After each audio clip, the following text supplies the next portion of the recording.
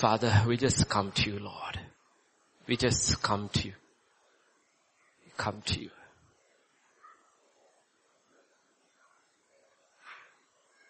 The hours, the days of darkness are almost here, O Lord. You said you cannot work when the darkness comes. Work when it is still light. We know, Lord, time as we see it is running out for this world, even for your people. I pray, Father, there would be a quickening in our spirits, especially the young ones. You said in your word, redeem the time, for the days are evil. Walk circumspectly. Teach us. Teach us. Help us, everyone, to forget the mistakes of the past and to press on for what you took hold of us. Pursue. Seek righteousness, holiness, peace. Help us, Lord. Even this morning as we hear the word, quicken us. Quicken us, Lord. Release the word into thy hands. Speak to us, Father. Anoint us. Anoint our hearing. For in Jesus' name we pray. Amen. Amen. Amen. First we will look at simple fundamentals and then we will go.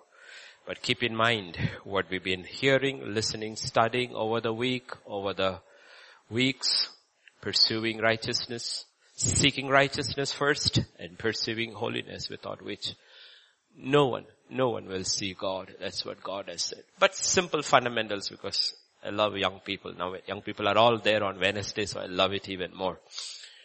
You see, when you go to a school, when you go to a school, any one of the big schools, you will see there are big gates and there is a gate that is open and you will see children coming in.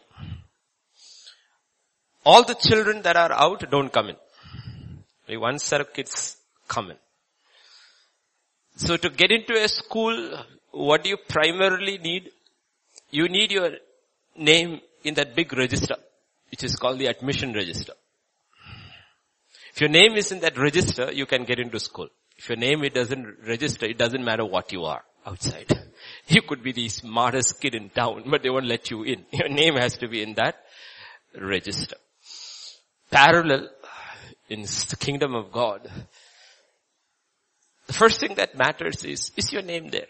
In Ezekiel chapter 9 and verse 4, God will tell the prophet, the Lord said to him, go through the midst of the city, through the midst of Jerusalem, and put a mark on the foreheads of men who sigh and cry all over the abominations that are done within it. He said, put a mark. Nobody will see the mark, but God sees. You and I look at your foreheads, I can't see anything other than wrinkles. There is a mark. Invisible mark. God said, put it. 7 times in the book of Revelation.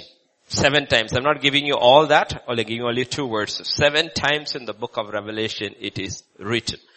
In Revelation 13 and verse 8, and all who dwell on the earth will worship him, whose names have not been written in the book of life of the Lamb slain from the foundation of the world.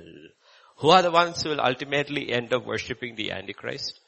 Those whose names were not in the book of life.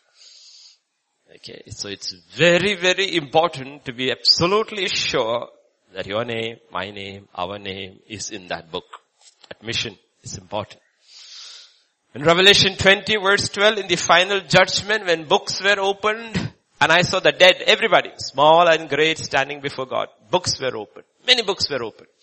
And another book was opened, which is the book of life.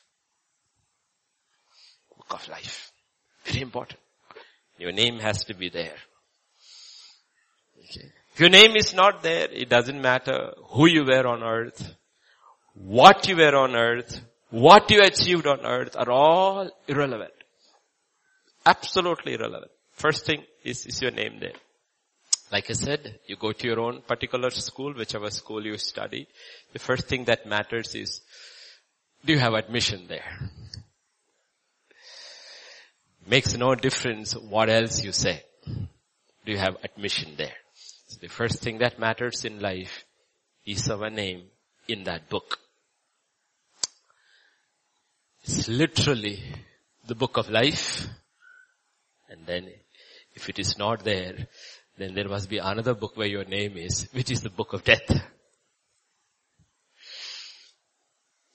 Once you enter, your book is there, like you see in the admission register at school. Once your book is there, your name is there, you enter into the school. Say tomorrow morning, many will go to their schools, institutions, you go through the gate. Okay, school. And as soon as you enter through that gate, what begins or what is first necessary is not teaching. It's discipline.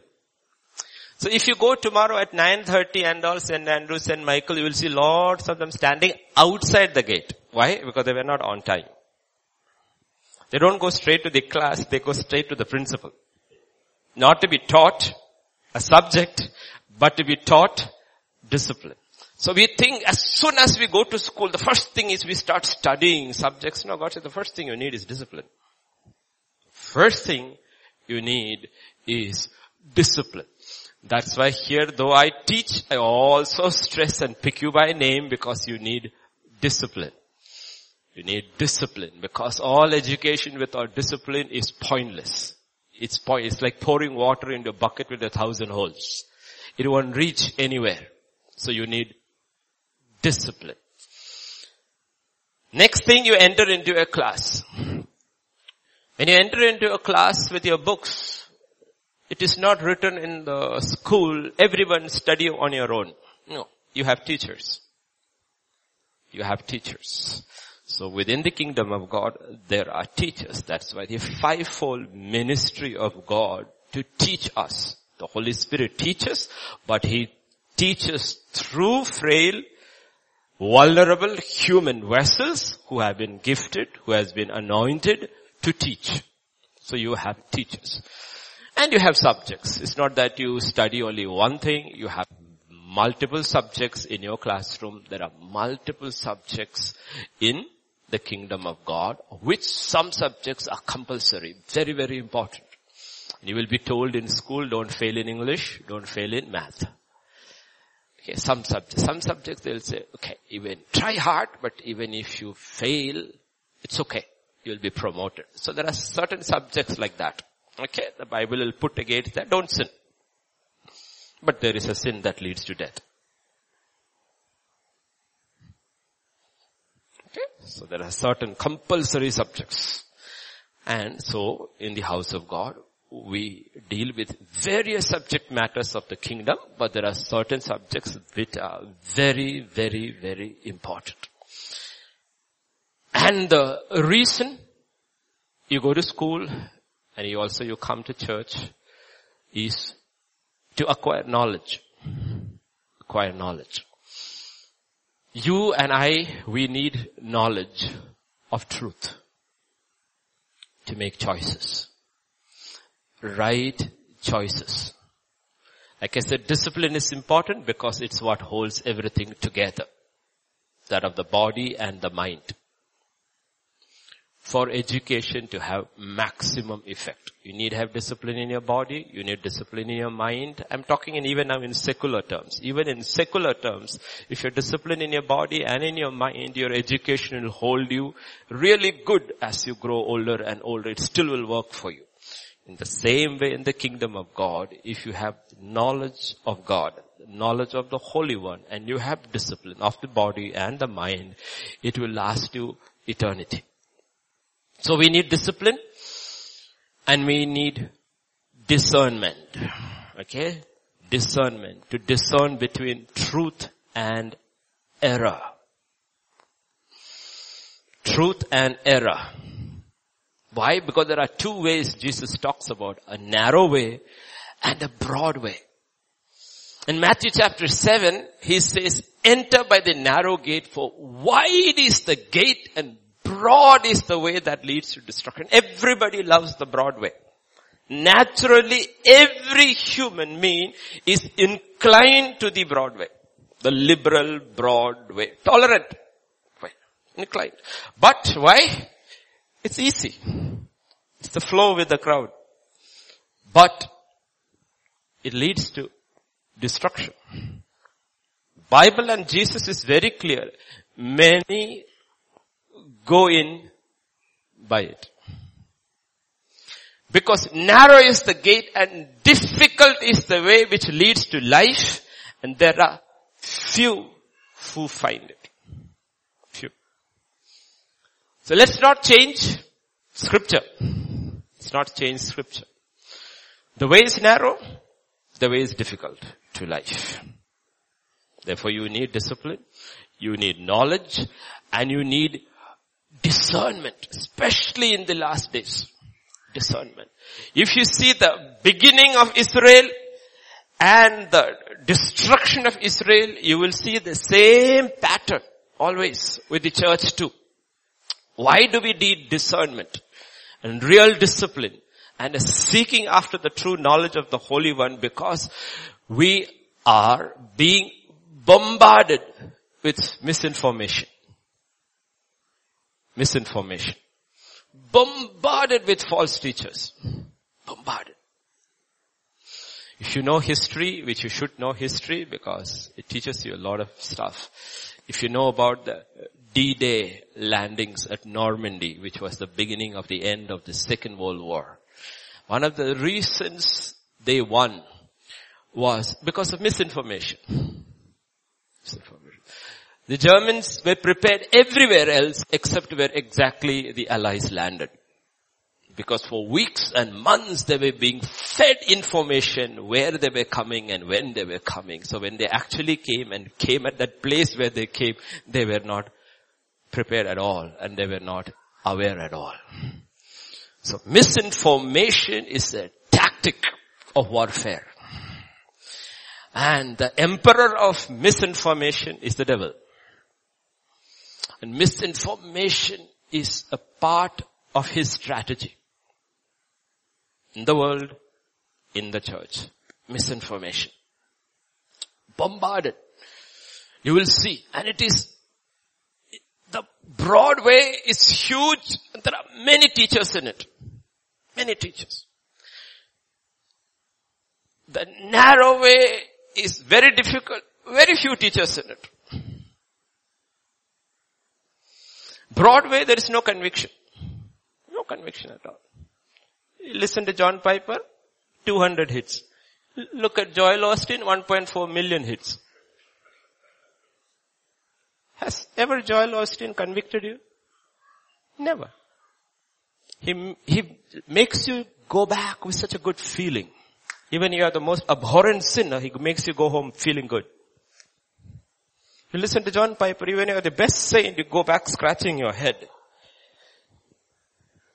Why? Because we don't have discernment. We don't have discernment. Bombarded. Look at the pattern in 1 Kings chapter 18 and verse 19. Critical period in Israel's history. Now therefore send and gather all Israel to me on Mount Carmel. 450 prophets and 400 prophets of Asherah. How many prophets? False prophets? 850. 1 versus 850. What a ratio. What a ratio. 1 prophet showing the narrow way, 850 showing the broad way. 1 versus 850. Look at the ratio. This is in the kingdom of God. This is not in Syria. This is not in Chaldea. This is not somewhere in, this is in Israel. The only place where God has put his name. 1 is to 850. This 850 is destroyed by Elijah. Just a little later, a few years later. Look at the ratio again in 1 Kings chapter 22 verse 6. And the king of Israel gathered the prophets together, about 400 men, and said to them, shall I go against Ramoth Gilead to fight, or shall I refrain? So they said, go up, for the Lord will deliver in the hand of the king. Are they real? No. 1 true prophet is there. What is his name? Micaiah. 1 is to 400. Did you see how these false ones spring up like mushroom after a rainy day? It's all happening in God's kingdom. Now you know why it's so important we have the knowledge of the Holy One, just not knowledge of the Holy One, to be able to discern truth from error. How are you going to handle this if you do not know and do not have discernment? How are we going to ever handle it? You look at the number of preachers and channels. How are you going to discern? One of the major issues that people of God is facing is not that we are not hearing the word or not listening to the word of God or not even building on the word of God. Major issue which I see is our foundations are wrong. Most of the people sitting over here has aggressively come to the Lord in the last 30 or 40 years. Last 30 or 40 years is when all these various gospels came. They are not termed as that gospel, but they come to you as gospel. But behind and inside the gospel is another ideology that doesn't fit with this. The prosperity gospel, it is called. There's no prosperity gospel in the Bible. There's nothing like that. It's only the gospel. Then humanism is cloaked as a gospel and put across. And if you do not have discernment and you know what humanism is, at the center of it in humanism, it is man, it is not God. And you look at all these preachers, well-known preachers, whether it is Joel Osteen or Prince or all these people, at the center of their preaching is not God, it is man. It's not God, it is man. Including Rick Warren. That's why they are big. The only reason they are so big, so influential, because at the core of their gospel it is not God, it is man. You have to be able to see through the danger. When there is this feminist gospel, it is not called feminist gospel, it is the gospel which changes God's order. God order. Now which is the woman all women preachers hate? Elizabeth Elliot. Jim Elliot's wife, the man who was killed when he landed. Remember Gates of Splendor, his wife. They can't stand her. Because she speaks from God's perspective who a woman really is. And they cannot stand her. They will never invite her for any women's conference. So she has an incredible testimony. Powerful testimony. Understand. Have discernment. Then there is this ecumenism. Unity of all churches.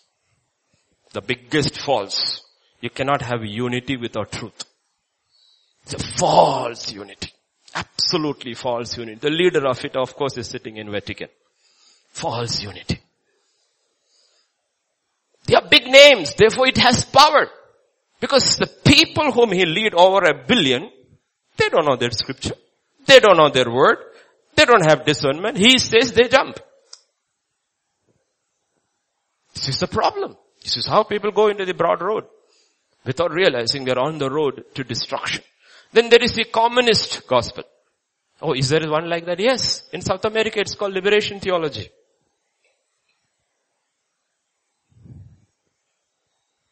Everything. You listen to them, it sounds so good, interested in the man, liberating the man, but at the core of it, it is communism.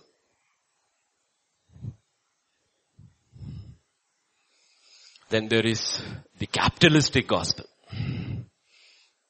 It's another one. Okay. All kinds of gospels are there. But there is only one gospel. One gospel. That gospel is hard, bitter pill to swallow, but extremely liberating. It is the exaltation of Christ and the death to self.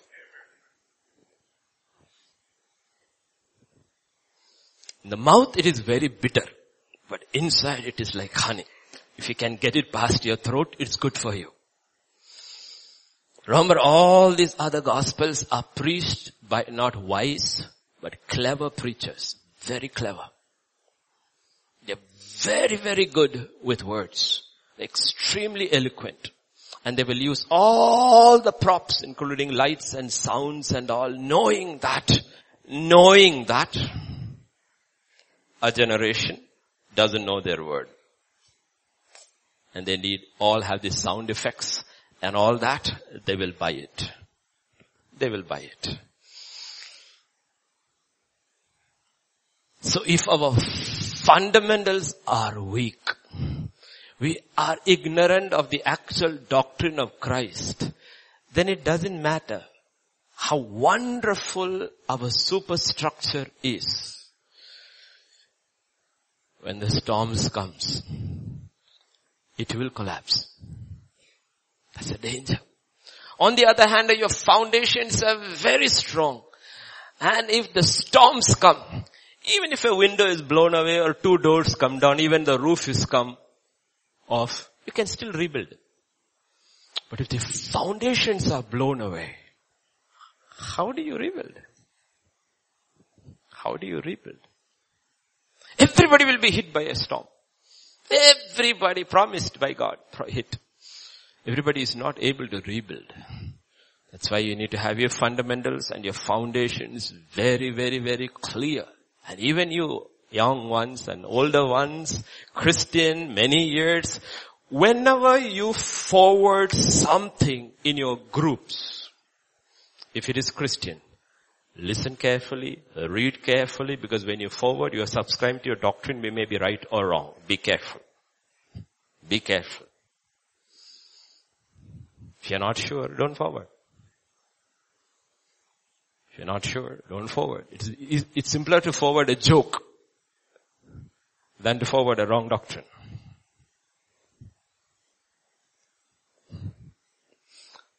Okay? So the first thing I always do on a Sunday night or a Monday morning is listen to what I preach to check doctrine. Because Scripture says those who teach will be judged even more strictly. They're held at a different standard. Okay? So Jesus taught the truth. When Jesus taught the truth, you can't get a better teacher than that. Look at him as the ultimate rabbi, the ultimate teacher. He taught the truth, but his disciples received it as the prosperity gospel. Doesn't matter who comes and teach, it depends upon how you receive it. The disciples received it as what? The prosperity gospel. So when the storm hit, their structure collapsed. What began in John 6 and verse 66, from that time many of his disciples went back and walked with him no more, because they couldn't handle his teaching. Finally ended on a night in the next portion in Mark. Yeah? How does it end? And begin to beat his fellows. Mark. I was daily with you in the temple teaching, you did not seize me, but the scriptures must be fulfilled. Then they all forsook him and fled. Why? Because not of the error of what he preached, but the error in which they received the message. They all fled.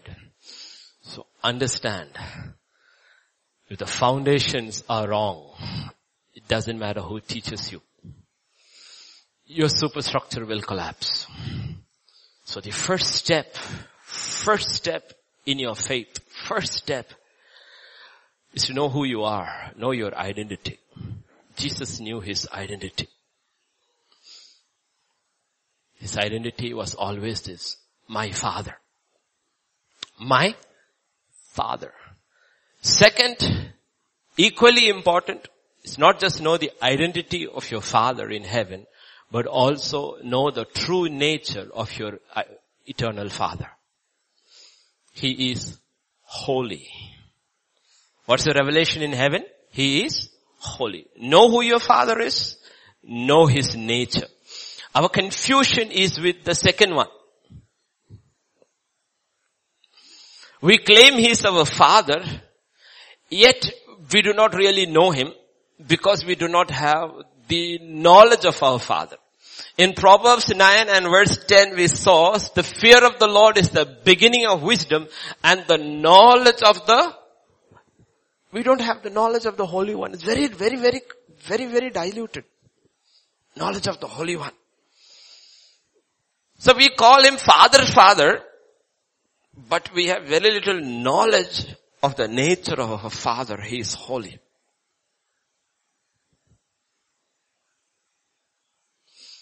So did you go to school? Yes. Did you attend class? Yes. Did you listen carefully? Yes. Did you understand? No. So all your effort is wasted, right?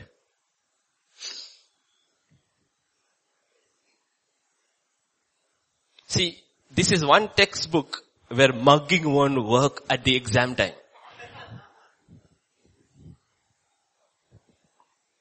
It won't work.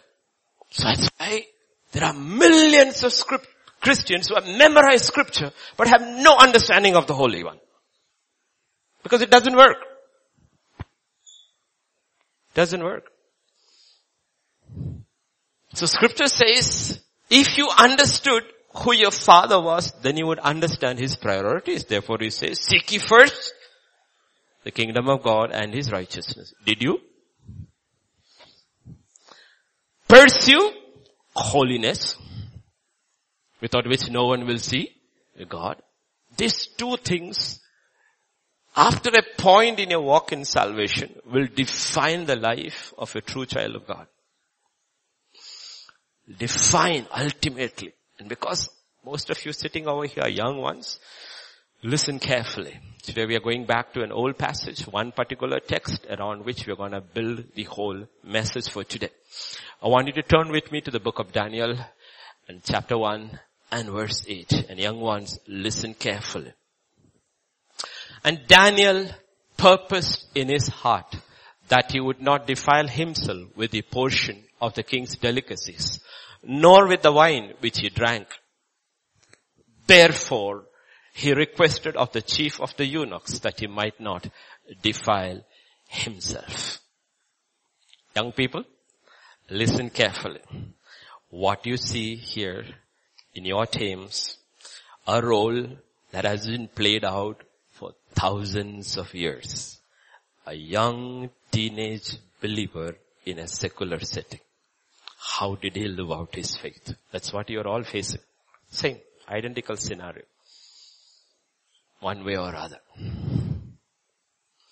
Living out his faith in a culture which is very hostile to what he believes. He's doing an undergraduate course, a 3-year degree course. Verses 3 to verse 6 says, the king instructed the eunuch, Aspenaz, to bring some of the children of Israel, some of the king's descendants, and some of the nobles. Young men in whom there was no blemish, good looking, gifted in all wisdom, possessing knowledge, quick to understand, who had ability to serve in the king's palace. And first, they had to go through an entrance test. Understand, 7 qualities are checked before you are admitted into this academy for royal service. Everybody cannot get in.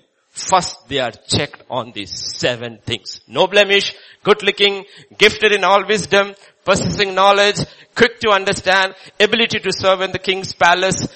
And then, they're going to teach them language and literature of the Chaldeans. And the king appointed for them a daily provision of the king's delicacies, of wine which he drank, 3 years of training for them. Let's say in your case, 3 years of college. You got through your entrance, you got into this Ivy League college. 3 years. Okay? And among those of the sons of Judah were Daniel, Hananiah, Mishael, and Azariah. 4 names are mentioned. Only 4 names among hundreds who joined the course. 3-year course. Okay? Think. Make it relevant to yourself.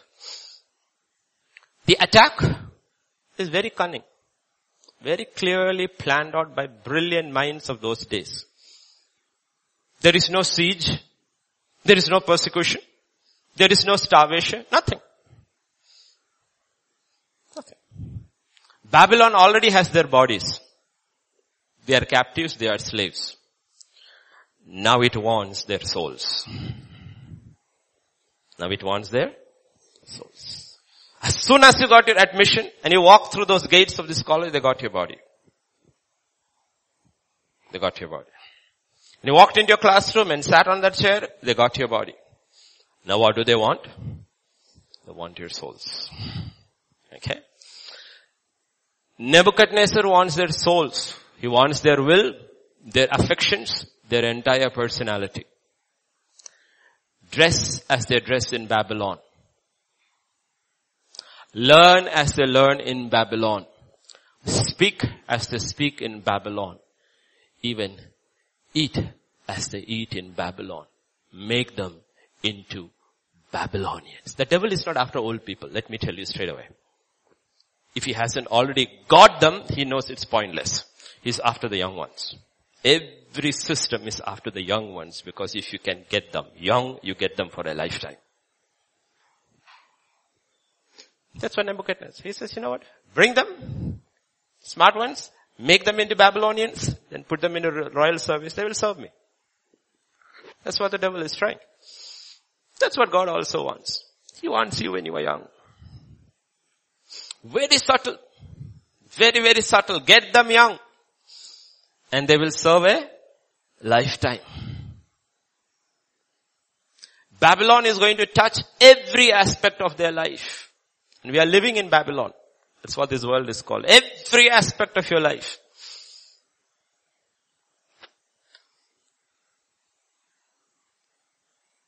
When he was given a new syllabus, Daniel didn't say anything.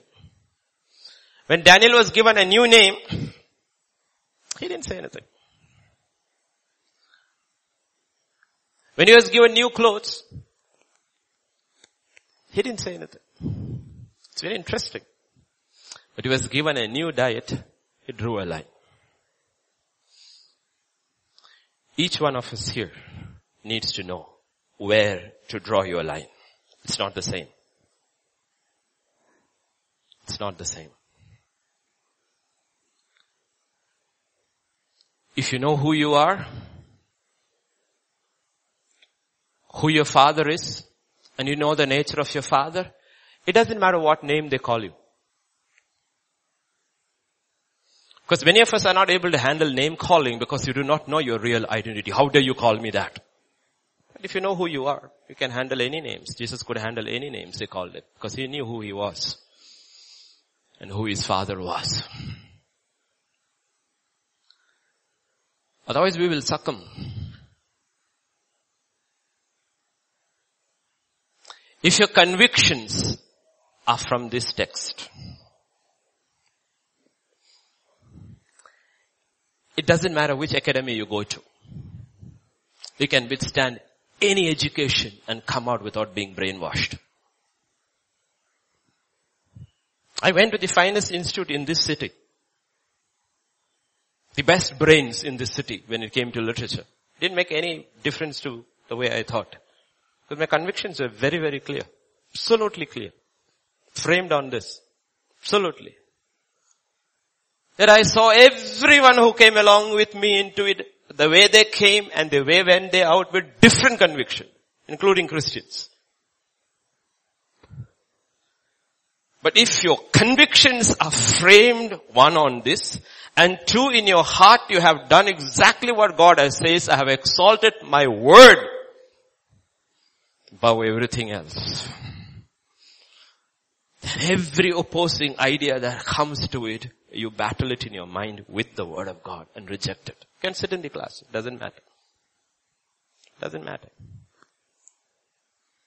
In your papers you can write what you believe. Maybe lose a few marks. It doesn't matter.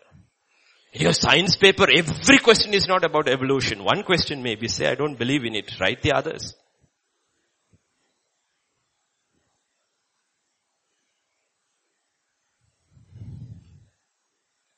So it doesn't matter what they teach you in the classroom. It is important to draw a line in your life. It is important. There's a story told about a military barracks. Soldiers all in a room like this, they all sleep. One guy will go in the evening, come back late, drunk. And then he will come back in the night and wake up everybody. He's drunk, and every night he will take a chalk and he will draw a line. And then he will start there in the dark and start shouting, come on, come on, come on. And they'll also, again, this fellow turn around and go to sleep. But after a few weeks, one night there was a young recruit. He was so irritated, he got up, he put on the lights. And he was a huge guy and he walked towards the drunk.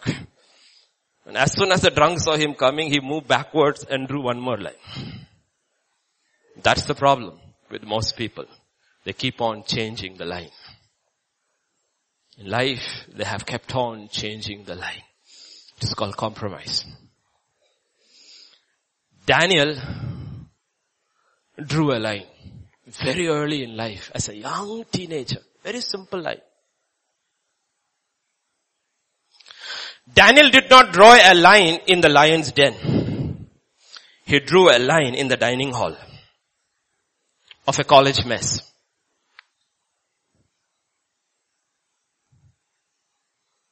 Understand that. Everybody knows about Daniel and the lion's den. Very few remember about Daniel in the mess, where it drew a line. Young ones sitting here, boys and girls, remember meal times, locker rooms. You know locker rooms? Sports, when all you young people sit together. No, meal times are very interesting when you all sit together with your dabbas. Those are the places where you should learn to draw a line. This is what I don't partake in. This is not a conversation I indulge in. This is not what I discuss very early. Draw a line. It's difficult, but draw a line. This is what I don't watch. It is being passed around, young men. This is the kind of jokes that is cracked. Draw a line. Early, draw a line. Because you know much now. Much. You're well versed in scripture. Draw a line. Suddenly you will realize they don't want you to belong there. That's the problem. See, there would have been no story in the Bible about Daniel in the lion's den if there had not been a story before that of Daniel in the dining hall. There would have been no story. Daniel chapter 1 is a very sad chapter because there were hundreds of young men who came from Jerusalem to Babylon. This is a story that has been played over and over and over in the history of Israel and the history of the church many times over. Hundreds have come into the church of the living God and gone into the world and never stood up because they drew no lines in their lives. Very few could draw lines. The devil had a purpose for these children of Israel, to make them his own. God too had a purpose for them in Babylon. God has a purpose for everyone sitting here in this world. But the truth is, many will not fulfill that purpose. That's why God says, many are called. So when I was called, the day you were born again. When I was called, the day you were born again, you were called. Few are chosen. Why are few chosen? Because in Luke 16 verse 10, Jesus says, he who is faithful in what is least is faithful also in much. Can you imagine the talk in the mess afterwards when they went to sleep? You're going to show off or what? We are all Jews. What showing off?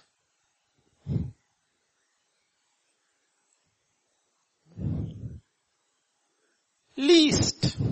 Small things, very small things.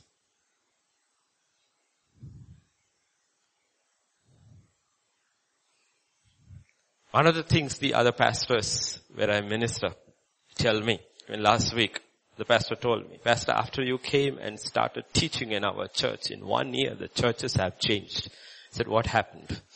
People now all come before time. It's one of the first things I go to a new church when I preach and I say start, and at the end I will say, every one of you who did not come on time, you're good for nothing in the kingdom of God, because that's the least you can do for the king. The king has already come and you haven't come. Everything you heard will have no effect in your life. And I said, trust me. Because why did you gather here? To meet a man? Or you came here because Jesus said, if 2 or 3 gather, I will be in your midst. It's him. And nobody enters a courtroom after the king has come. When you have mocked him with your coming, how are you going to hear anything he has to say? It won't work. There's a change, church change. That's this little thing.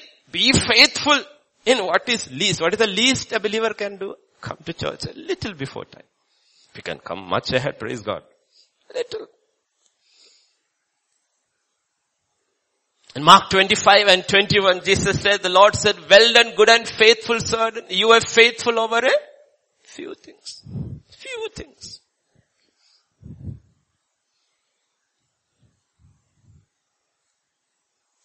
Can we be found faithful? Don't find too many things in your life. First find your focus, find your core. What am I? First thing you have to realize, you have to be very sure what you are. Are you male or female? Because so many in US and the West are confused. Today they are male, tomorrow they are female. That is why now they are making the law, transgender bathroom law. Like today if I feel I'm female, I should be allowed to go to the female bathroom. That's a law that was passed by the previous president. First be very sure what you are. Are you male or female? From there only you can go forward. What does God talk about the male? What does God talk about the female? And then be faithful in your maleness, masculinity. Be faithful in your femininity. Then what are you? You're a daughter. You're a wife. You're a mother. You're a son. Then you become a husband. You become a father. Then you go outside the house. You become an employee or an employer. Very simple. Very, very simple. Don't make it complicated. Oh, God has called me to Ethiopia to preach. No, brother. No. The fellow who doesn't come to church on time, never wakes up on time, never is faithful in anything, he's called you to nothing. Faithful in small little things, very little things. And from there it moves. We read Daniel chapter 1 verse 8 and says, I need to draw a line with food. No, that's not the point. Some people need to draw a line with food, but that's not the point.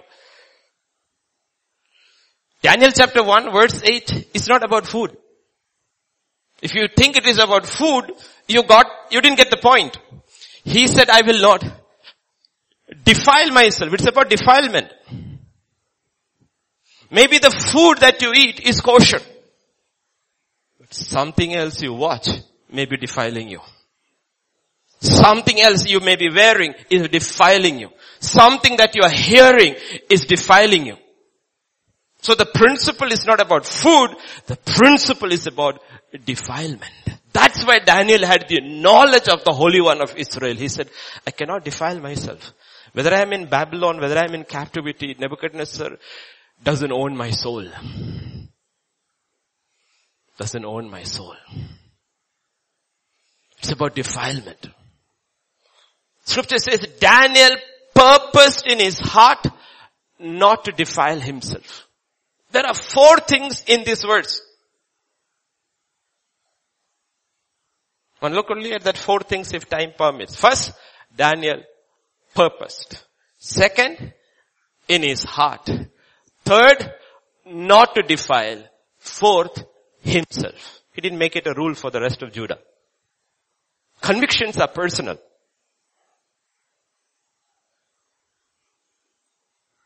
Personal convictions.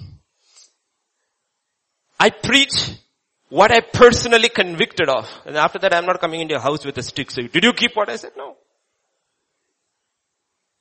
People get confused when they come to me. They say, Pastor, what do you want me to do? I said, do what you want to do.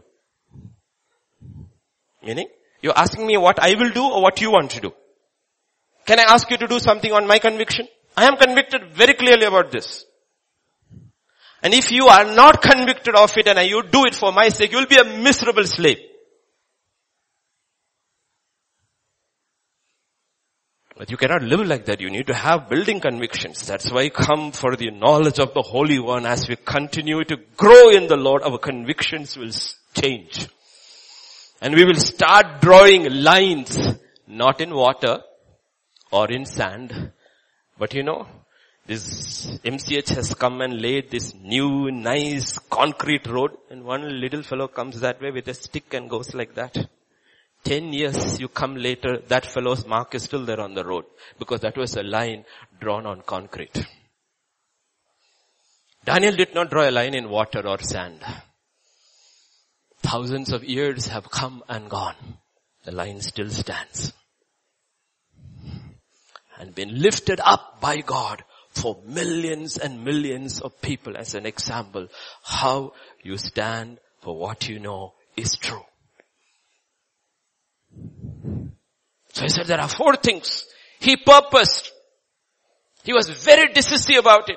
In his heart, not to defile himself. He purposed.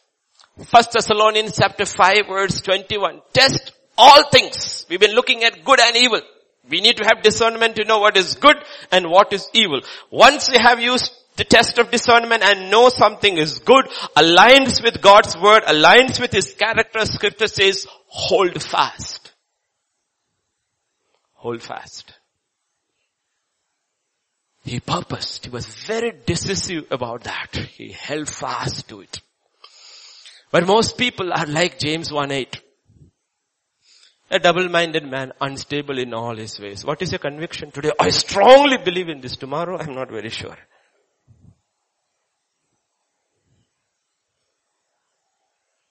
Hold fast.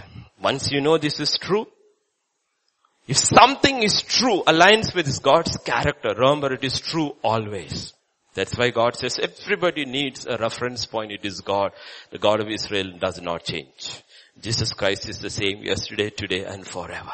So the gospel, like telling pastors, always tell pastors one thing. I tell them, Pastor, the gospel that is being preached, the gospel is only one, right? Everybody agrees? Same gospel. The gospel you preach in America should be true in India, right? Should be true in China, right? Should be true to the persecuted church in Saudi also, right? Should be true in the church in Syria too, right? But some of the gospels, or much of the gospel you hear in the gospel, if you preach in China and Iran, they will laugh at you. They said, what you're preaching for is what we left to accept Christ. How can there be 2 gospels? Can there be 2 gospels? No, there can be only one gospel. There cannot be 2 gospels. And once you know something is true and this is good, Scripture says, purpose, be decisive, hold fast to it. Don't be unstable. Don't be indecisive. Certain things can be left. Not very, very important things. But certain things, you cannot leave it to chance. Hold fast. That's what God says. Choose this day. We saw on Wednesday. Deuteronomy 30:15. Choose this day. I've set before you what? Today life.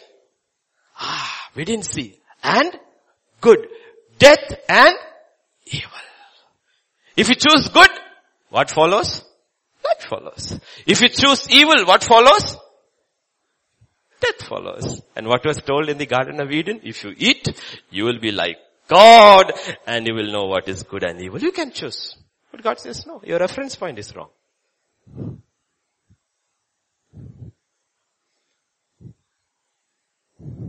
Most churches in America no longer have the courage to stand up and say marriage is only between a man and a woman because the reference point has changed. Point is what? The law of the land says so.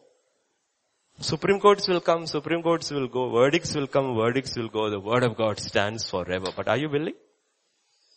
Are you willing? Are you willing to stand alone? Lose everything in Sweden if you don't believe in homosexual alliance and don't sanction it, you don't get a license to preach anymore. The government is taking it away from pastors. Do you believe?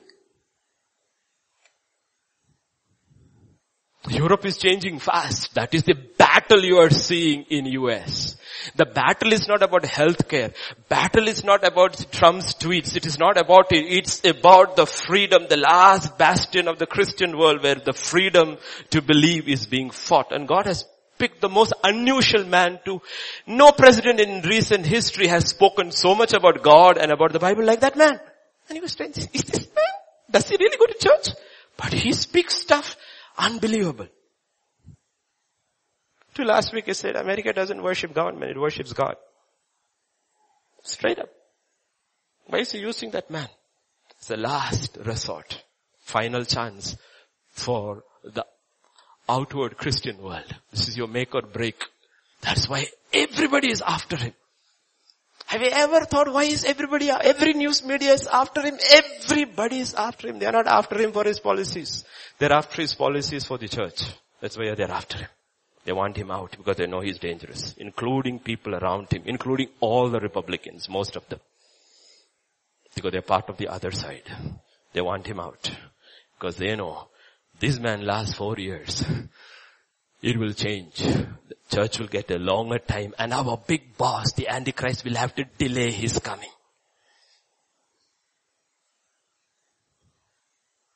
Because American policies control the world more than we ever know. America sneezes, the whole world catches a cold.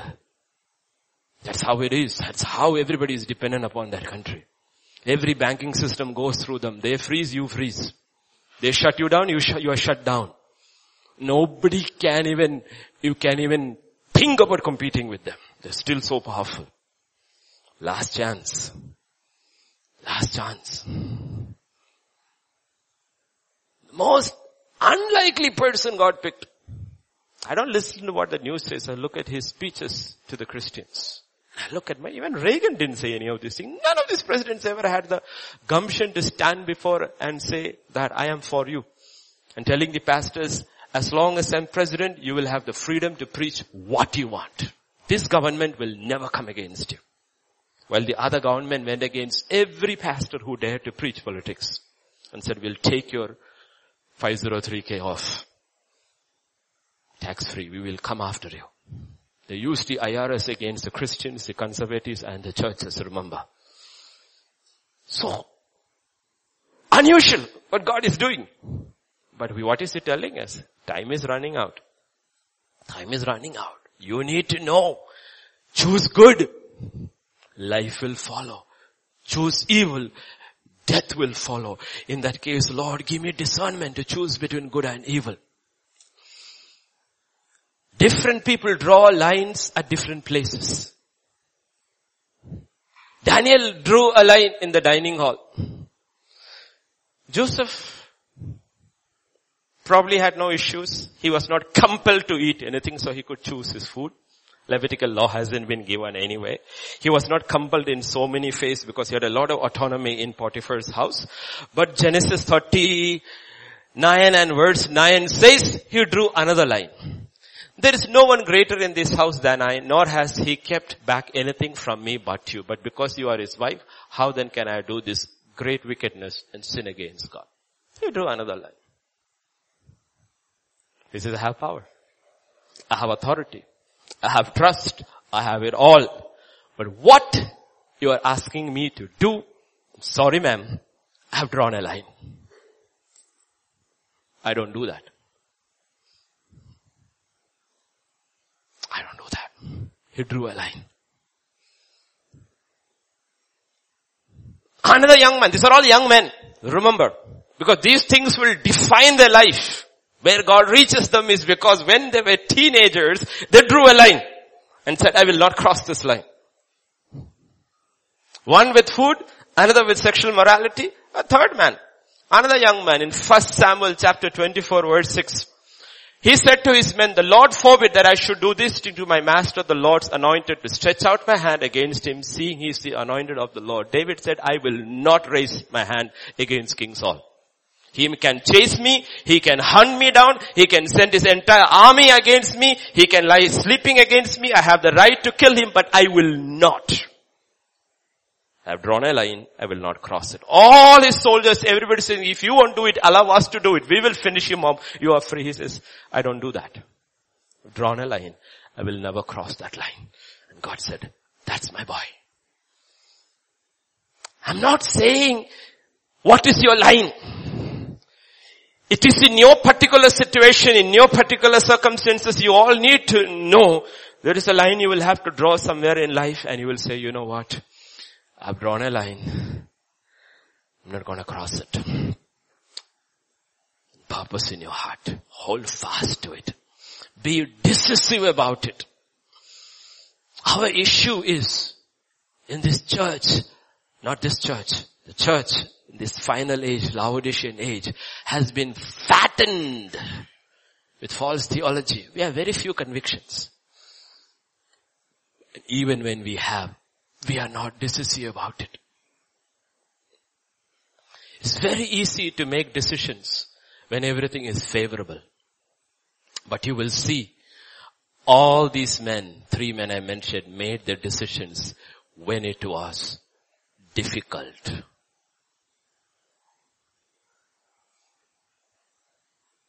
When it was difficult. Not when it was easy. Are you determined? Are you determined? It's a decision you take. Sometimes we have a conscience and a knowledge of good and evil in our heads. We know it. Nobody has to tell it. Let me tell you, do you need to read the Word of God to know alcohol is damaging for your body? No. Do you need to quote Proverbs before you stop drinking? No. We all see effects of it is rare, visible. Or smoking. As a teenager who did not know Christ Jesus, I saw my father drink, I saw my father smoke, I saw him taking tobacco and made a decision. I ain't crossing that line. And faith had nothing to do with it. I didn't even know God. It's a simple line you decide. I never crossed it. I'm not going to cross it ever. Doesn't even bother me. And you stood firm on it. Absolutely. There are lines you have to decide because this is about your life. You don't need the Surgeon General's warning. You should know by now. Drugs will mess up your mind. It will fry your brains.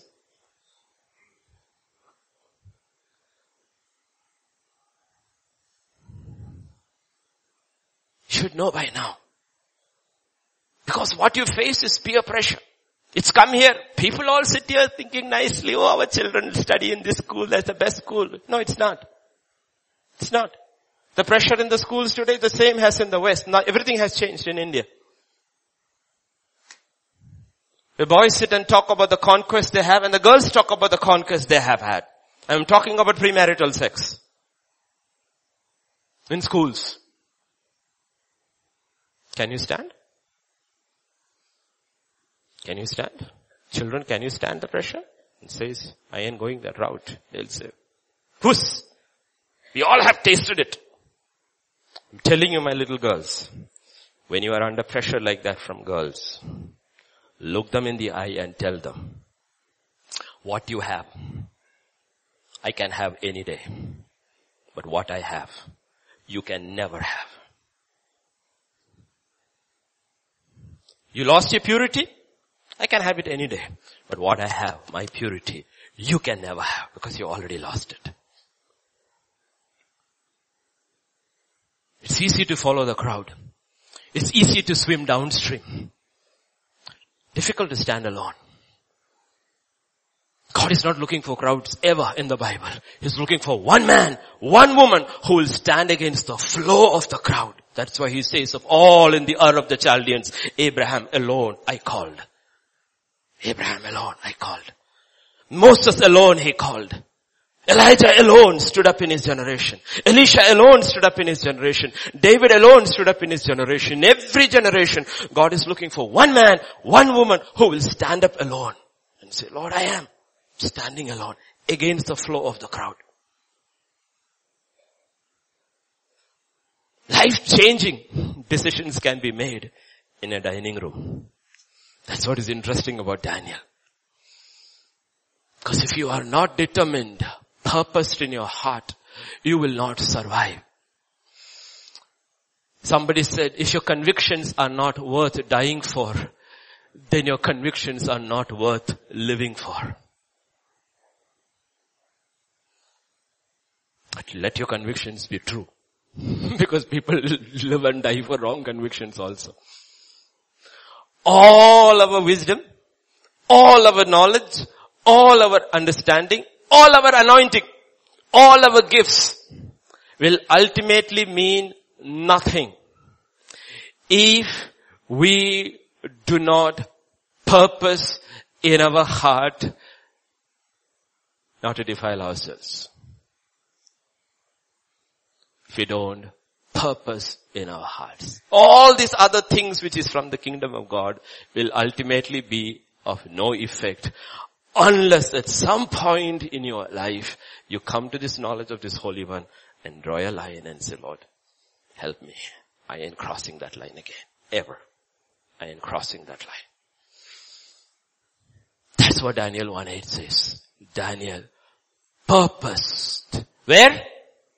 Second one, he purposed in his heart. Not in his mind. In his heart. Your heart is the core, the center of your being according to the word of God. Everything begins there. In Romans chapter 10 verse 8 and 9, what does it say? Scripture says the word is near you, in your mouth and in your heart. That's the word of faith. That if you confess with your mouth the Lord Jesus and believe in your heart. Believe in your heart. You know the problem is, everybody sitting here and everybody sitting in every church who's been regular has confessed with their mouth, but they have not believed in their heart. They have no conviction in their heart about this Holy One. They confess with their mouth. Repeat after me. They repeat after it. And they keep on repeating. But there is no believing, conviction in their heart about who God is. That's why Jesus says, with the heart man believes. The mouth you confess. It's not confession that comes first. It is belief that comes from God. That is why it says, Daniel purposed in his heart. Do you have conviction in your heart? In Matthew 22 and verse 37, Jesus said, you shall love the Lord your God with all your heart. Not all your words. All your words is very easy. 30 minutes of worship. How I love you. Shelter me under the shadow of all words. But did you believe in your heart? Pressure will show. That's why God allows pressure to see where the words of our heart and the words of our mouth tally. God is not in the job of condemning us. He's in the job of revealing to us who we really are so that He can make us whole. Heart. He purposed in his heart. Proverbs 4 and verse 23 says, keep your heart with all diligence. Guard your heart, watch your heart, guard your heart with all diligence, for out of it springs all issues of life. Careful attention. That's what diligence means. Persistent attention. That's what it says. People sitting even here maybe, who give more diligent attention to their nails and to their hairstyle than to their heart.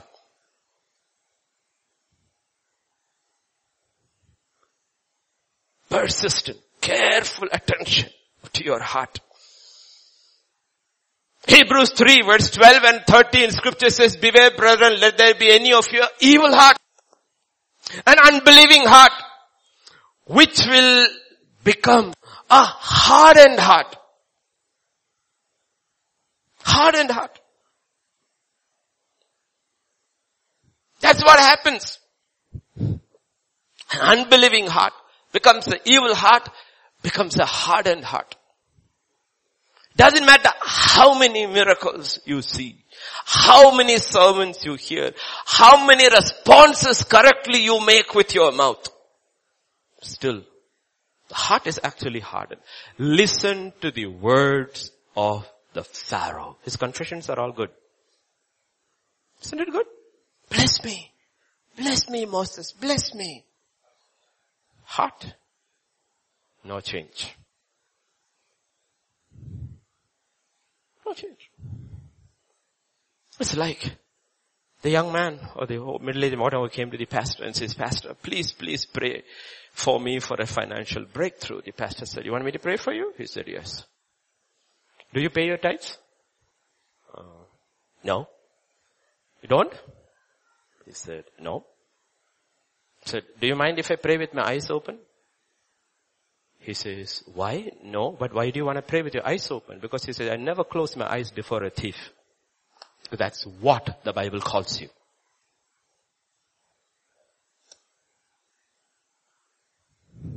That's what the Bible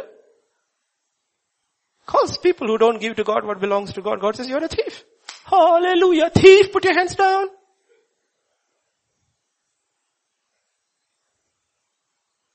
Do you get what God says? Do we have the knowledge of the Holy One? Do we have? Unbelieving heart, which leads to a hardened heart. Therefore all our knowledge and understanding and wisdom will be all ultimately have, and gifts and anointing will have no effect ultimately if we don't guard with due diligence our heart. Now what did I use? Knowledge, understanding, wisdom, anointing, gifts. Pastor, you must be out of your mind. No, I am not. I am right in my mind. All these things connected with the kingdom will ultimately be of no effect in your life if you do not guard your heart with diligence. So let me give you an example from the Bible, right? Everything has to be proved with scripture, not by my words, right? Heaven and earth will pass away, along with that my words also. But his words will not pass away. 1 Kings chapter 11, the most prosperous, wise, rich, honorable man. King Solomon loved many foreign women, as well as the daughter of Pharaoh, women of the Moabites, Ammonites, Edomites, Sidonians, and Hittites, from the nations of whom the Lord had said to the children of Israel, you shall not intermarry with them, nor they with you. Surely they will turn away your hearts after their gods. Solomon clung to these in love. And he had 700 wives and princesses, 300 concubines, and his wives turned away his heart. For it was so when Solomon was old that his wives turned his heart after other gods, and his heart was not loyal to the Lord his God, as was the heart of his father David. In 4 verses, did you see what God is talking about? Man, you got wisdom, you got knowledge, you got understanding, you got riches, you got honor, you got it all. There's something wrong with your heart. Something wrong with your heart. The problem, the heart of the problem, is the problem of the heart. That's the issue. In verses 9 to 11, so the Lord became angry with Solomon because his heart had turned from the Lord God of Israel, who had appeared to him twice. So you will say, Lord, appear to me and I will follow you with all my life. He said, Solomon, I appeared to him twice. You want me to appear before you? He said, I don't have to appear before you. Check your heart. Guard your heart with all diligence. And he had commanded him concerning this thing that he should not go after other gods, but he did not keep what the Lord had commanded. Therefore the Lord said to Solomon, because you have done this and have not kept my covenant, my statutes which I have commanded you, I will surely tear the kingdom away from you and give it to your servant. So knowledge, wisdom, understanding, anointing, gifts, honor, power, reputation, does it matter if you don't guard your heart? No, it doesn't. Even if you don't have any of these things, if you guard your heart and keep it straight towards God, it will work on your behalf. It will go well with you. Why did Solomon turn away? You see the number of times heart is mentioned in this passage. We cannot blame our circumstances, difficult or tempting situations. It is first got to do with the condition of our heart. What is got to do with? 11 verse 1. Solomon loved what? Many foreign women. That's the problem. That's the problem with Samson also. He loved foreign women. That's our problem too. And when you use terms, now this is talking about Solomon's individual case. Look in terms of how does it apply to us in the new covenant.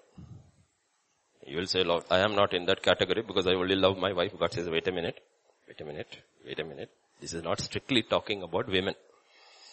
In Revelation 14 verse 4, those who are the final overcomers, these are the ones who were not defiled with women.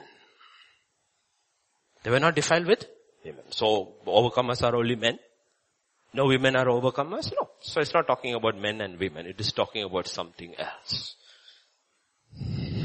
Right? Ask God for discernment to know what is foreign to your most holy faith. What is foreign to your faith? Much of what is being preached today, that is why Jude in the final epistle before Revelation says, brethren, contend for the faith which was once and for all handed over to the saints.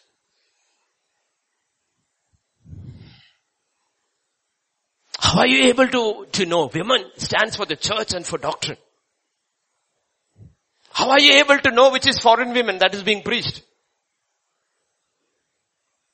How are you able to know if you don't have discernment? Christians in millions around the world in churches are holding on to foreign women. The hearts are divided. They all go to church. It's not that they don't go to church, but they're holding on to foreign women. It's not only that he loved. 11 verse 1 says, he loved. Second thing he says, he clung to them in love.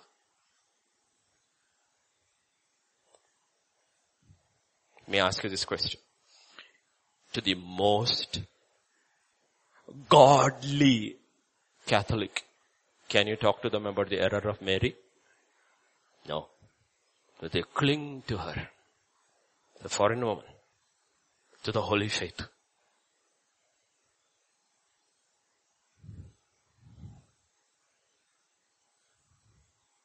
To the most conservative Baptist, fundamental Baptist, Reformed Baptist, can you talk to him about the baptism of the Holy Spirit as a second experience? No, because he's clinging to his foreign woman.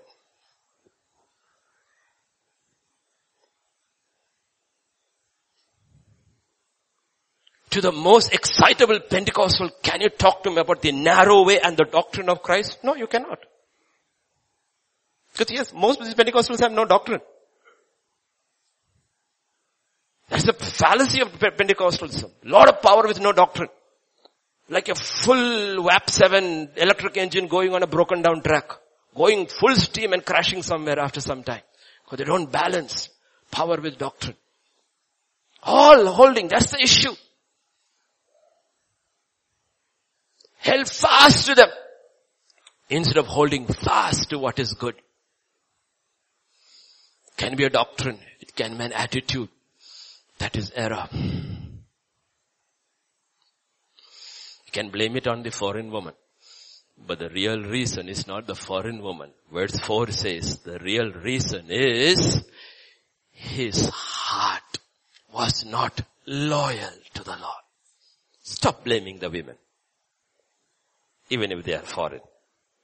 The problem is your heart is not loyal. And verse 6. It will end up you doing evil in the sight of the Lord. Do you have wisdom? Yes. Knowledge? Yes. Understanding? Yes. Anointing? Yes. Power? Yes. Honor? Yes. Riches? Yes. Reputation? Yes. All? Yes, I have everything. But what did you end up doing? Evil. And he did not fully follow the Lord as did his father David. Wait a second. Lord, I think you got your doctrine a little wrong here, Lord. Why are you always comparing everybody to David? So special about David's heart. Isn't that the fellow who fled in fear and lived in the Philistine territory for 16 months? Wasn't it the fellow who took another man's wife? Lied, deceived, murdered? Yet you keep on telling in scripture that he fully followed the Lord. Why do you always lift up the heart of David? Not that he did not sin. He sinned grievously. But he was determined in his heart to get back with God. Well, Solomon was determined in his heart to go away from God. David was determined in his heart to get back with God. That is what God is looking for. Have you purposed in your heart to get back with God?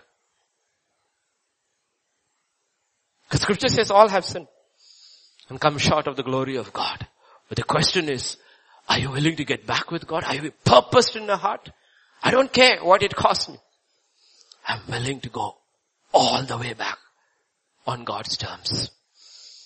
He was steadfast in his sorrow and he was steadfast in his repentance. When Solomon turned his heart away from God, David turned his heart back to God. One is repentance, the other is hardening. So in Psalm 51, verse 17, one of his most celebrated, sorrowful, he says, the sacrifices of God are a broken spirit, a broken and a contrite heart. These, O God, you will not despise. This was the heart of David. What's the heart of David? This is the heart, a broken and a contrite hand. God says, you know what? I don't despise that man. I love that man. I love that man. I love that man. And I will honor that man. In Acts chapter 13 verse 22, even in the new covenant, God will say, I have found David, the son of Jesse, a man after my own heart, who will do all my will. Wow. Wow. Did you see? Daniel purposed in his heart. The heart of the matter is the matter of the heart. It is not how far you have fallen. It is how far you're willing to go to get back to be right with God. People will talk about your past. God is looking at your present. That's what Paul says, forgetting the past. I'm pressing forward for what God took hold of me. So the gospel is a message of hope. It's not a message of hopelessness. It's a message of hope. And that's what God is asking. Daniel purposed in his heart. Where did Daniel purpose? In his heart. What did he purpose in his heart? That he would not defile himself. Maybe it is today. Maybe today is the message is hitting you. Decide today. I have purpose in my heart not to defile myself. This is God's desire. God is looking for some man, some woman, some boy, some girl who will say, Lord, what is your desire? God says, this is my desire. And if you are willing, I am willing. In 1 Thessalonians chapter 5, 23, 24, scripture says, may the God of peace himself sanctify, which means actually purify. Remove all defilement. What? Your spirit completely. Your spirit, soul and body, and preserve it blameless at the coming of the Lord Jesus Christ.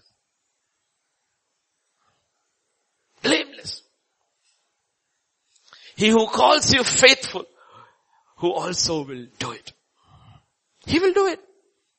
But do you desire? Is the question God is asking us. This is God's desire for every child of his. And he says, if you are willing, I am willing. In 2 Timothy chapter 2, verse 20, 21, he puts the onus on us. In Thessalonians, he puts the onus on himself. He says, in a great house there are not only vessels of gold and silver, but also wood and clay, some for honor, some for dishonor. Therefore, if anyone cleanses himself from the latter, what is that? Defilement. He will become a vessel of honor, sanctified and useful for God. Sanctified and useful for God. Daniel will become a vessel of honor. A vessel of noble purpose in God's hands with incredible purpose. Incredible purpose. And you have to read chapter 1 alone. Chapter 1 of Daniel alone is enough to understand, my gosh, this young man draws a line at the dining table. And what happens with this man? The last verse of chapter 1 of Daniel. Daniel continued until the first year of King Cyrus. Do you know what it means? 75 years later, he's still there. Nebuchadnezzar is forgotten, dead and gone. Belteshazzar is gone. Daniel is still there. Kings have come. Kings have gone. Empires have fallen. New empires have risen. One man still is standing until the first year of Cyrus. It doesn't make any difference to us, the first year of Cyrus. To every believing Jew, the first year of Cyrus, they know what it means in their history. That is when the edict was given. Israelites, you can go back to your kingdom, back to Jerusalem, build your temple. Why? Because one man, 75 years earlier, drew a line at the dining table. An entire remnant was saved. One man. One man. The decisions you take today, you will have no idea what it will affect generations to come. Because God is looking for one man. Scripture says in the book of Ezekiel, who will stand in the gap. When at the age of 15 or 16 or 17, he drew that line at the dining table, did he know God's history would record about him this? Empires have come. Babylonians have come, Medes have come, Persians have come, everybody has come and gone. One man and one man alone is standing. You know why? Because he drew a line. Kings came, kings went. Every king who came, scripture records, history records, they did not and could not make Daniel cross the line he had drawn. Instead, the kings crossed the line he had drawn so they could have him in their service.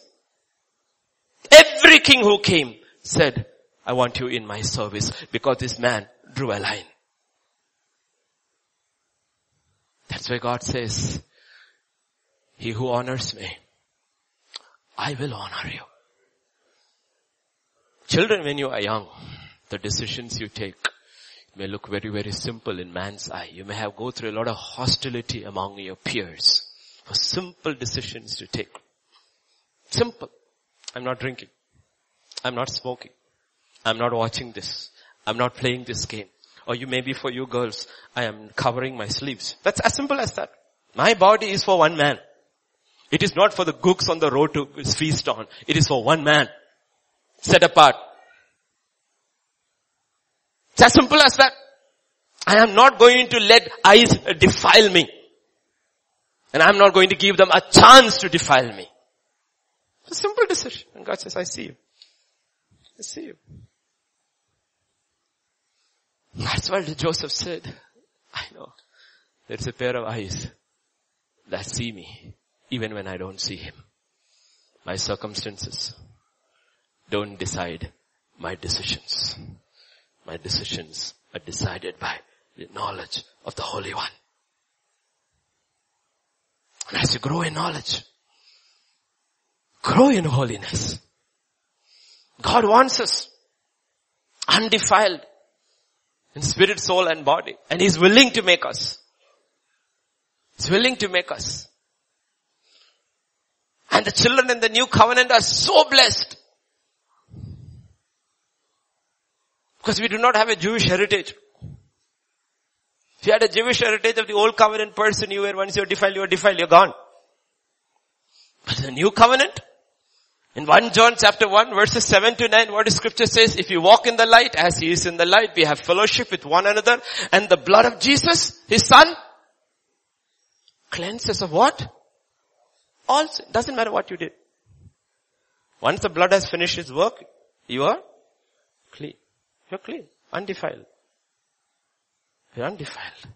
If we say we have no sin, we deceive ourselves and the truth is not in us. And verse 9, if we confess our sins, He is faithful and just to forgive us our sins and to cleanse us from all unrighteousness. You're cleansed of your sins and your unrighteousness. You can be presented by God to Himself as undefiled. Undefiled. Do you understand the glory of the new covenant? The glory of the new covenant. Old covenant, no. David, a man after my own heart. I love him. He's a good guy. He turned his heart with all covenant, with broken heart, contrite spirit. But when the new covenant opens, what is written about David in Matthew chapter 1? He took Bathsheba, Uriah's wife. His sin is remembered because in the old covenant, the blood of the Passover lamb does not have the power to cleanse you. Only the blood of the Lamb of God has the power to cleanse you and proclaim you without sin, without defilement. Understand the covenant. Understand the truth. Otherwise, do you think King Apostle Paul could go to town after town, synagogue after synagogue, church after church and preach about Christ, he who had killed Christians? He could. He could. Undefiled. Peter, who betrayed Jesus 50 days earlier, 3 times, even to a servant maid, cleansed, purified, filled with the Holy Spirit, stands there and says, Jesus whom you crucified, not me. That sin is not on me. I'm pure. I'm undefiled. You crucified. God has made him Lord and Savior. I am free because of the blood of the Savior.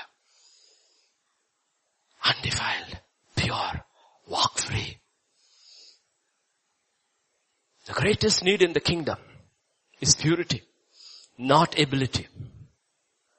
God says if in a master's house there are many vessels and if you are able, he didn't say that, even though your name is Abel. He didn't say. He didn't say.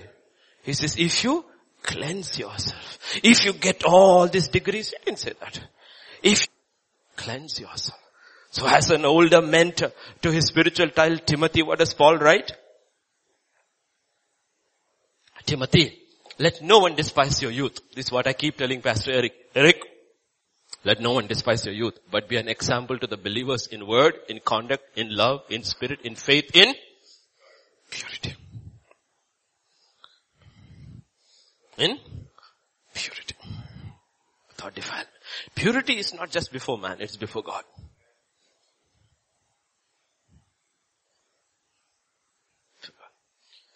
Because scripture says in the book of Malachi, God even he listens to our conversations to see whether they are pure or not. In chapter 5 of Timothy and verse 22, do not lay hands on anyone hastily nor share in the other people's sins, but keep yourself pure. Pure. Pure. Purity. Do not defile yourself. In Exodus 28 and verse 38, so it shall be on Aaron's forehead that Aaron may bear the iniquity of the holy things which the children of Israel hallow in their holy gifts. It shall always be on his forehead that he may be accepted before the Lord. What? He wore that mitre or that holy cap, and what was written on his head? Holiness unto God, he says. Purity of mind. Purity of mind. Oh Israel, oh high priest, if you have to carry the iniquity of your people, then let there be purity in your mind. So you can make intercession for them.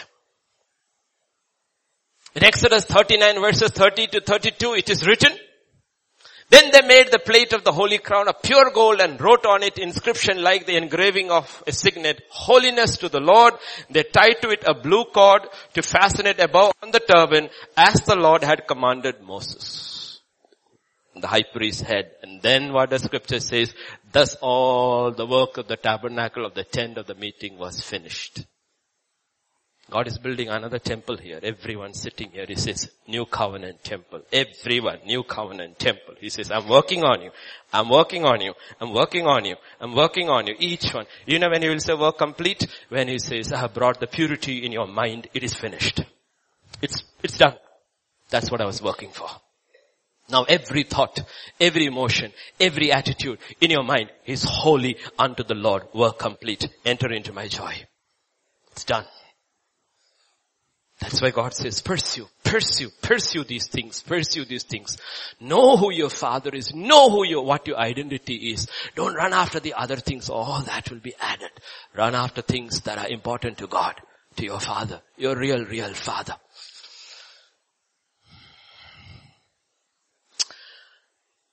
That's what scripture says. And holiness takes the central place in our mind. God can actually start completing the work he started in us. I read a story about one of the most valuable furs, fur coats. Now of course many of that is banned, is of this animal called ermine. E-R-M-I-N-E, ermine. Okay. It's a very white furry animal, looks like a badger. You know how the hunters that I read, they catch it? the hundreds, they find the ermine's hole. It is gone out. What they do is, it's a small hole. They put dirt all over it. Then they are with the dogs. The dog smells, find and the dog is now chasing the ermine. What happens? It's pure white.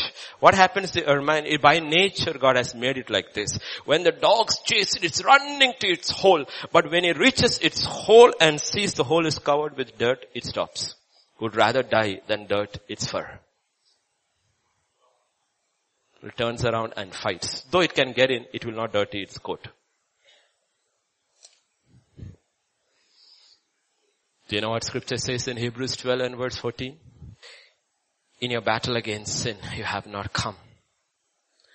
12:4, sorry. You have not yet resisted to the bloodshed, striving against sin. Are you willing? Because you haven't come. When do you think God says, when can God say you're perfect? He says, when you're willing to die for your convictions. I will not sin against you. In Revelation 12 and verse 11, scripture says, and they overcame him by the blood of the Lamb. Whom did they overcome? The devil. By the word of their testimony, they did not love their lives unto death. You know the truth? You never have to fight the devil in any area of your life if you're willing to compromise with sin. That's the broad way. If you're willing to compromise on sin, you don't have to fight the devil. You don't have to. Everybody will love you. Everything that is carnal will love you. If your father is carnal, he will love you. If your mother is carnal, she will love you. If your wife is carnal, she will love you. If your husband is carnal, he will love you. If your children are carnal, they will love you. Because in the world, there is only one virtue, which is called tolerance.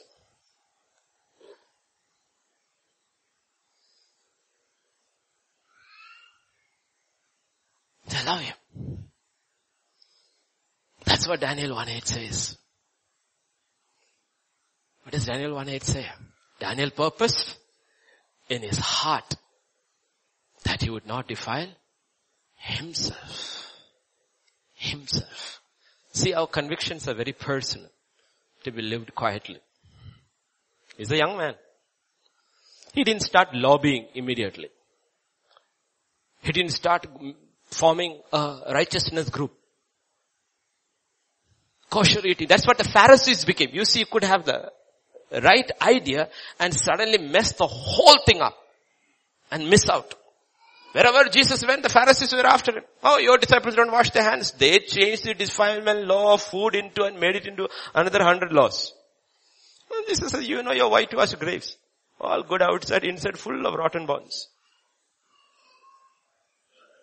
It's a personal decision. All young ones, it's your personal decision. You don't have to force it on anybody. If you are planning to get married, then marry according to your conviction. So that it can be a family decision. Then if you go to church, then pick a church according to your convictions. So that you can truly worship together in truth. People don't choose churches according to their convictions. People choose churches according to their convenience.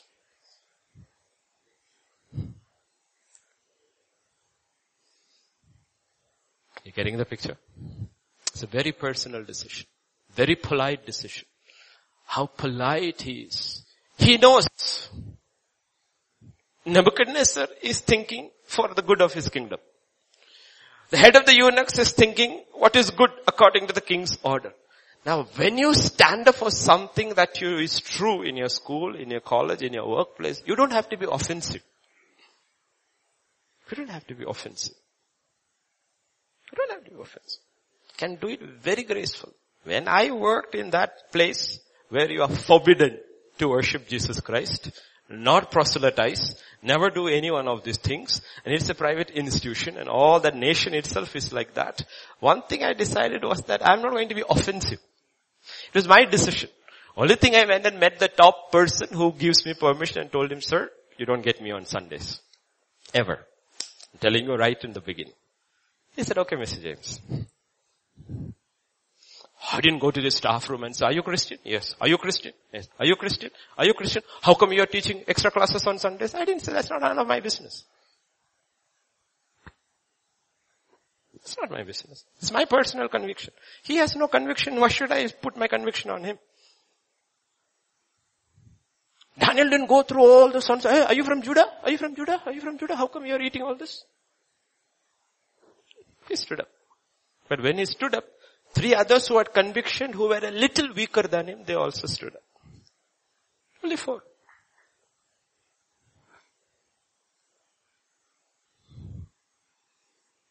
The king changed his name. Belteshazzar, right? That's his name. Let them change your name. Does it matter? The king can change your name, but the 12 chapters of Daniel, he's still only called Daniel.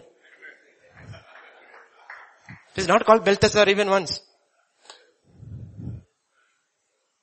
So it doesn't matter who changes your name. It doesn't matter.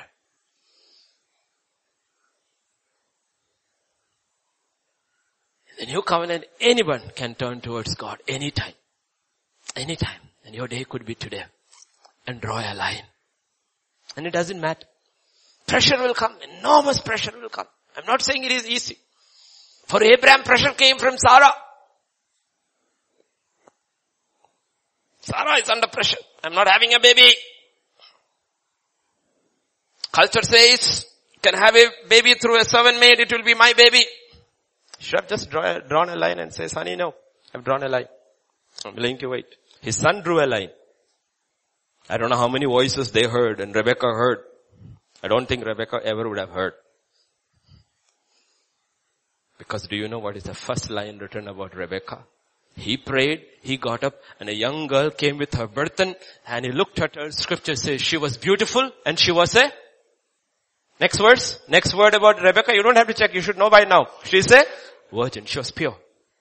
The first thing written about her, she was pure. She was pure.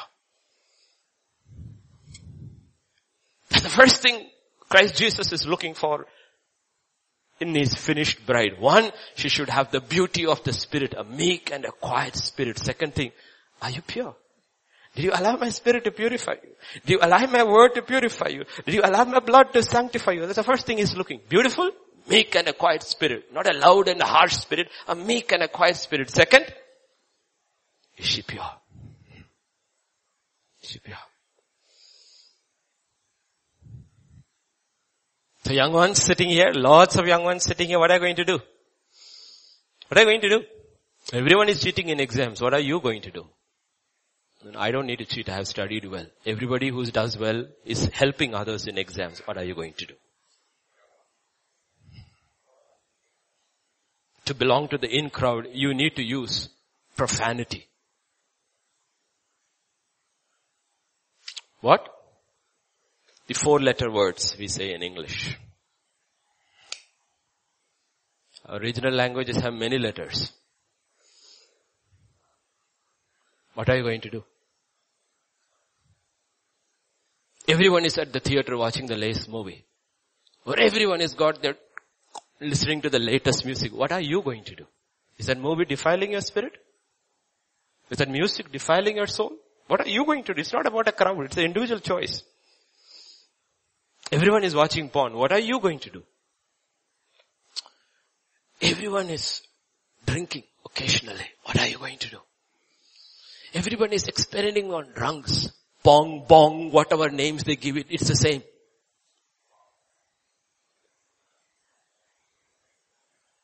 What are you going to do?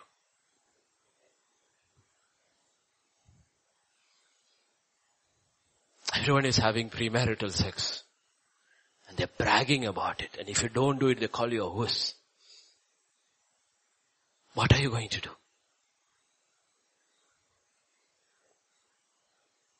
Babylon will come after you to make you like them. So they can defile your body and your mind and ultimately your spirit. So that when it's all over, you look like a Babylonian, you talk like a Babylonian, you act like a Babylonian, and you are ultimately serving the king of Babylon. One man stood there. He drew a line. 75 years later, kings were coming to him and saying, could you please inquire of your God?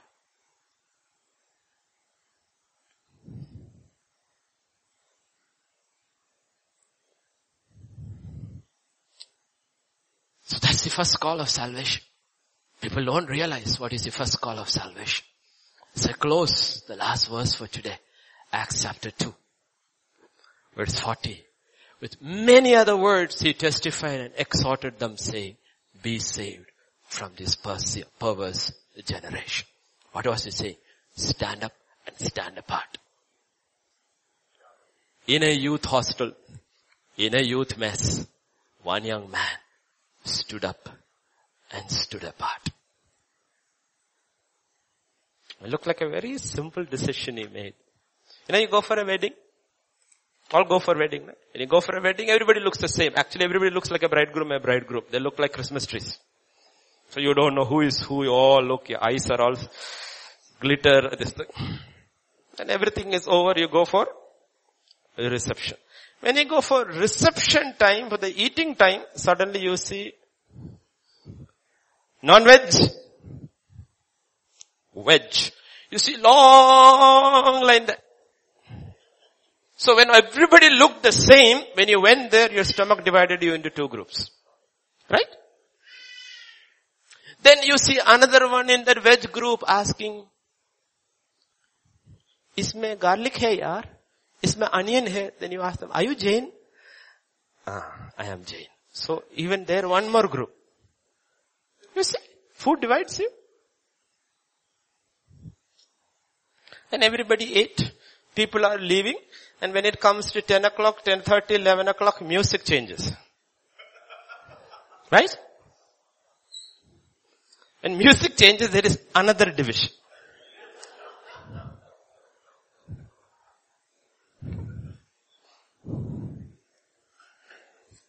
We don't realize everywhere there is a division. Everywhere there is a division. And without you yourself knowing, by your choices, you are revealing what is in your heart. So Daniel did not purpose in his heart, I will not eat pork. No, that's not the point.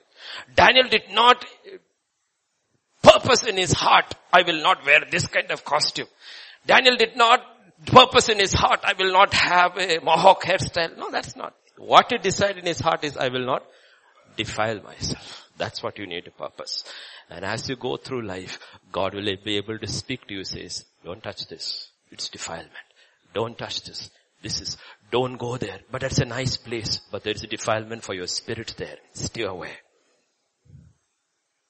One church in this city. One church alone.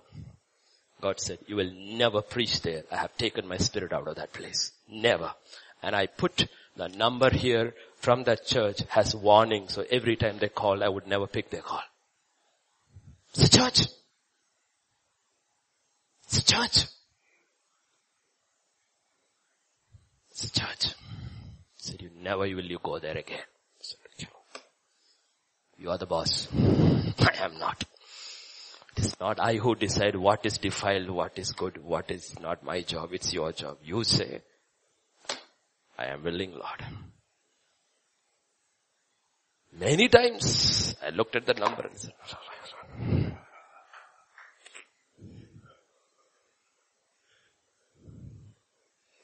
remember, God takes us through this process. Be willing and be open. Today can be your day. Like Daniel, today can be the day you decide to draw your line. We don't have time, but let me pray. Let's stand up. Father, this morning we just come to you. And so many young people standing here, Lord. I don't know anyone's heart except mine. Yet you see everyone's heart. Not a single heart is hidden from you. The thoughts, the attitude, the muck, the good, everything is visible to you. Everything is laid bare before you, Lord, this morning. And I pray, Father, you would speak to us all individually today. That everyone has the courage and the conviction to draw a line. Say, Lord, help me, Lord. I have purposed in my heart not to defile myself again. For I realize who I am. I realize to whom I belong. I realize who my Father is. I realize He is holy. As David cried, I pray, Lord, you will hear the cry of every heart that's crying out to you. He said, remember not the sins of my youth. I pray, Father, you are faithful. You are faithful. If anyone here is crying out for their sins, you are faithful. Your word says you are faithful. You will cleanse us. The blood of Jesus will cleanse us and purify us. The impact of the decision they take today, only history will reveal in eternity. I mean, Daniel did not know, Lord, that day would change the history of a nation. When Daniel decided not to defile himself, the nation's history changed. On a spring evening, when David decided to defile himself, he also changed the history of his nation.